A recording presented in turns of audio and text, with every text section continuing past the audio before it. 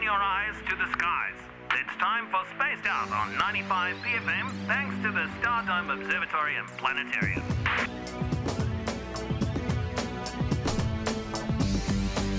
Space Chat. Hello, Josh from Stardome. Kia ora, Anna. How's it going? Kia ora, mate. How's it going? My name is Big Hungry. I don't know if we've officially met. How's it going? We haven't, no, but nice to meet you virtually. Welcome. Welcome to me. Kia ora, thank you. Have things settled down at the Stardome now that all these pesky children are back in school? Excuse me, John. Oh, well, you know, for 2 weeks we get the pesky kids from home, but now we've got the pesky kids from schools. So back into a regular routine pretty much. Oh, nice one, nice one. Now, what's first up for space news this afternoon? Yeah, we had a couple of things. I know last time we spoke, we had the Ingenuity helicopter had just flown a couple of times. Mm-hmm. So yeah, now it's kind of basically NASA's kind of announced that it's basically finished its primary goal, which was, you know, just to prove that flight could work on Mars. So now we know it does work. So its primary goal is now moved to kind of being a scout for the rover. Mm-hmm. And during its last flight, the rover actually captured audio. So it had a microphone, turned it on, and for the first time we could actually hear, you know, the Martian wind, and then this kind of really strange, dull kind of humming noise, which was the helicopter itself flying. So yeah, it's kind of interesting to hear because it gives you a sense of how kind of different sound would be on Mars because, you know, the air is super thin, so I've got it. I've put it up. Should we have a little... Yeah, hard. It's hard to... basically, it's pretty hard for sound to travel on Mars just because the air is so thin. So it's very kind of literally otherworldly-like. Ooh. That sounds scary. Yeah, it's if you got bass or headphones, it's pretty interesting. It is very deep, for sure. Yeah. Oh, and then they circle Ingenuity there. So there you go. Actually, Mars looking a little bit brown. Yeah, not looking its standard usual down red stuff. Is that because of the human interaction? Oh, I mean, it's actually because of the it's got iron oxide on the surface. If you think like a nail, it goes rusty, it gets that kind of reddish color. Okay. That's basically what gives Mars kind of that brown hue. So if we go and comb Mars, it'll sort of have a fresh little redness under the...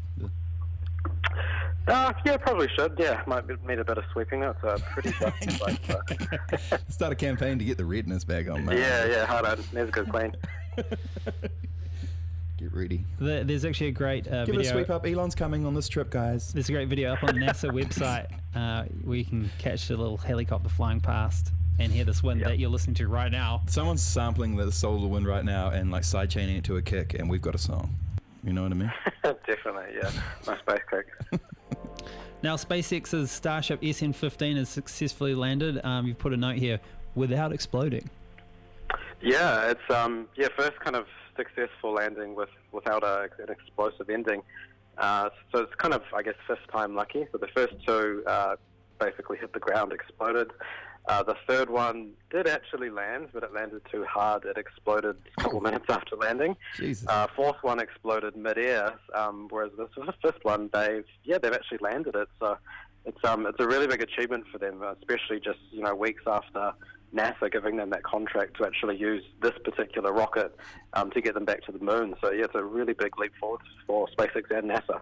So this is the rocket that people would return to Earth in, potentially?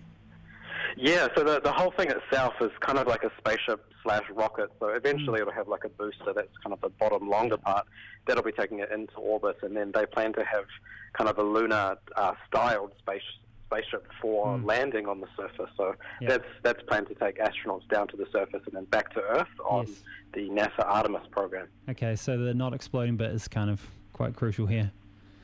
Very crucial. Write that down. Write that one down.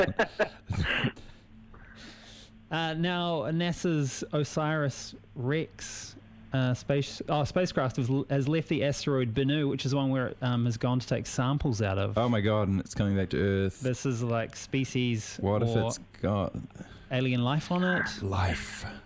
Well, that would be great fun, wouldn't it? I don't know. Have you seen that movie it's, Life with Jack Gyllenhaal in it? Well, it reminds me of that movie. Really? Oh, fuck. Oh, that's heavy, that movie. Yeah, maybe a bit scary. Probably not from Bennu, but it's also just, I guess, one of the lesser-known missions from NASA. Right. But yeah, in a couple of years when we get these samples back, you know, a lot of people have said, well, why do we care about space rocks? But yeah, kind of interesting. Asteroids are kind of like, I guess, time capsules. They kind of represent, you know, what space was like billions of years ago and the planets were forming. So, you know, the more we understand about those, the kind of better idea we have of, you know, planetary formation and, you know, eventually those big questions of, you know, how did life actually form on Earth? Getting to the meaning of it. How do they know how old Bennu is? Well, you know, obviously they decided. John, that's rude. Even for an asteroid. That they would go to this particular asteroid, but why? Fuck, I love the word asteroid. Yeah, so it's, I guess, you know, there were multiple asteroids they could have chosen, but one of the properties they knew of Bennu is it did have kind of water molecules on the surface, or at least within the asteroid itself. And it was kind of considered to be one of the older asteroids. So kind of the older something is, going back to the formation of, you know, the sun and the planet, so, you know, 4.5-ish billion years ago, the older something is, the more that it's going to kind of keep that history, and, you know, it's better for scientists to understand and study. So, yeah, basically, the older you are in space, the better you are at keeping a record of what's been going on. Fair. Nice one. Now, the Chinese rocket has fallen safely to Earth. I was worried that it might come crashing through my bedroom roof. Only if you live in the Indian Ocean, John. I guess they aim for the ocean, don't they? Yeah, it's. I don't know if you saw the titles, the media titles, but it was highly sensationalized. So I keep saying that it was heading to Wellington. I'm not really sure where. Like it would have been something like Chinese rocket may kill you, or something like that. Yeah, like it's going to, you know, it's aimed right for Wellington. And it's like, oh, not really. They don't care about you. Yeah, classic. Yeah, but no, it ended up just falling over the ocean, burning up safely, which, that seems to be the case with most of the space debris, essentially. Is there any sort of mission to retrieve the parts which may have survived the re-entry? Chuck them on eBay kind of thing? Is that me? Oh, I mean, I guess it's one of those things of finders keepers. You know, a lot of stuff that falls to the Earth, often it eventually belongs to wherever it lands. Rad. I remember there was one of the old American space stations. It burnt up in the atmosphere, but it was big enough that it actually landed in Western Australia on a farm. So, this farmer just had pieces of a space station in his backyard, and he got to keep it. So I believe it's in a museum somewhere. Sick. Nice one. Wait a minute. It's in a museum. You didn't get to keep it. I think it's donated. We've got. Do we read out these texts, John? We've got some powerful. Looks like flat Earth texts. Well, kinda. That's sort of a zone. I can't read it from over here. I don't know if I want to read it. Okay, no. Maybe we'll wait till after we'll form a relationship with you, Josh, chat, and then we'll come back to some before of you these. scare me off. Yeah. Let me just say the word aliens is in the text. So. Okay, no, I do like aliens, just not flat earthers. Now, what's happening in the night sky at the moment? What do we have in the night sky? We've only got one planet to see, which is Mars. That's out in the west. That's after sunset. Kind of a boring time. There's not even really that red either. So. Yeah, I mean, even in Auckland, just because of, you know, light pollution, there's not a huge amount to see. Right. Just kind of waiting till we get a couple more planets to rise in the evening. But there is a lunar eclipse on the cards. Excuse me. Yeah, we do actually. So that is, I guess, one thing we've got coming up. A couple of weeks, I think it's on the 26th.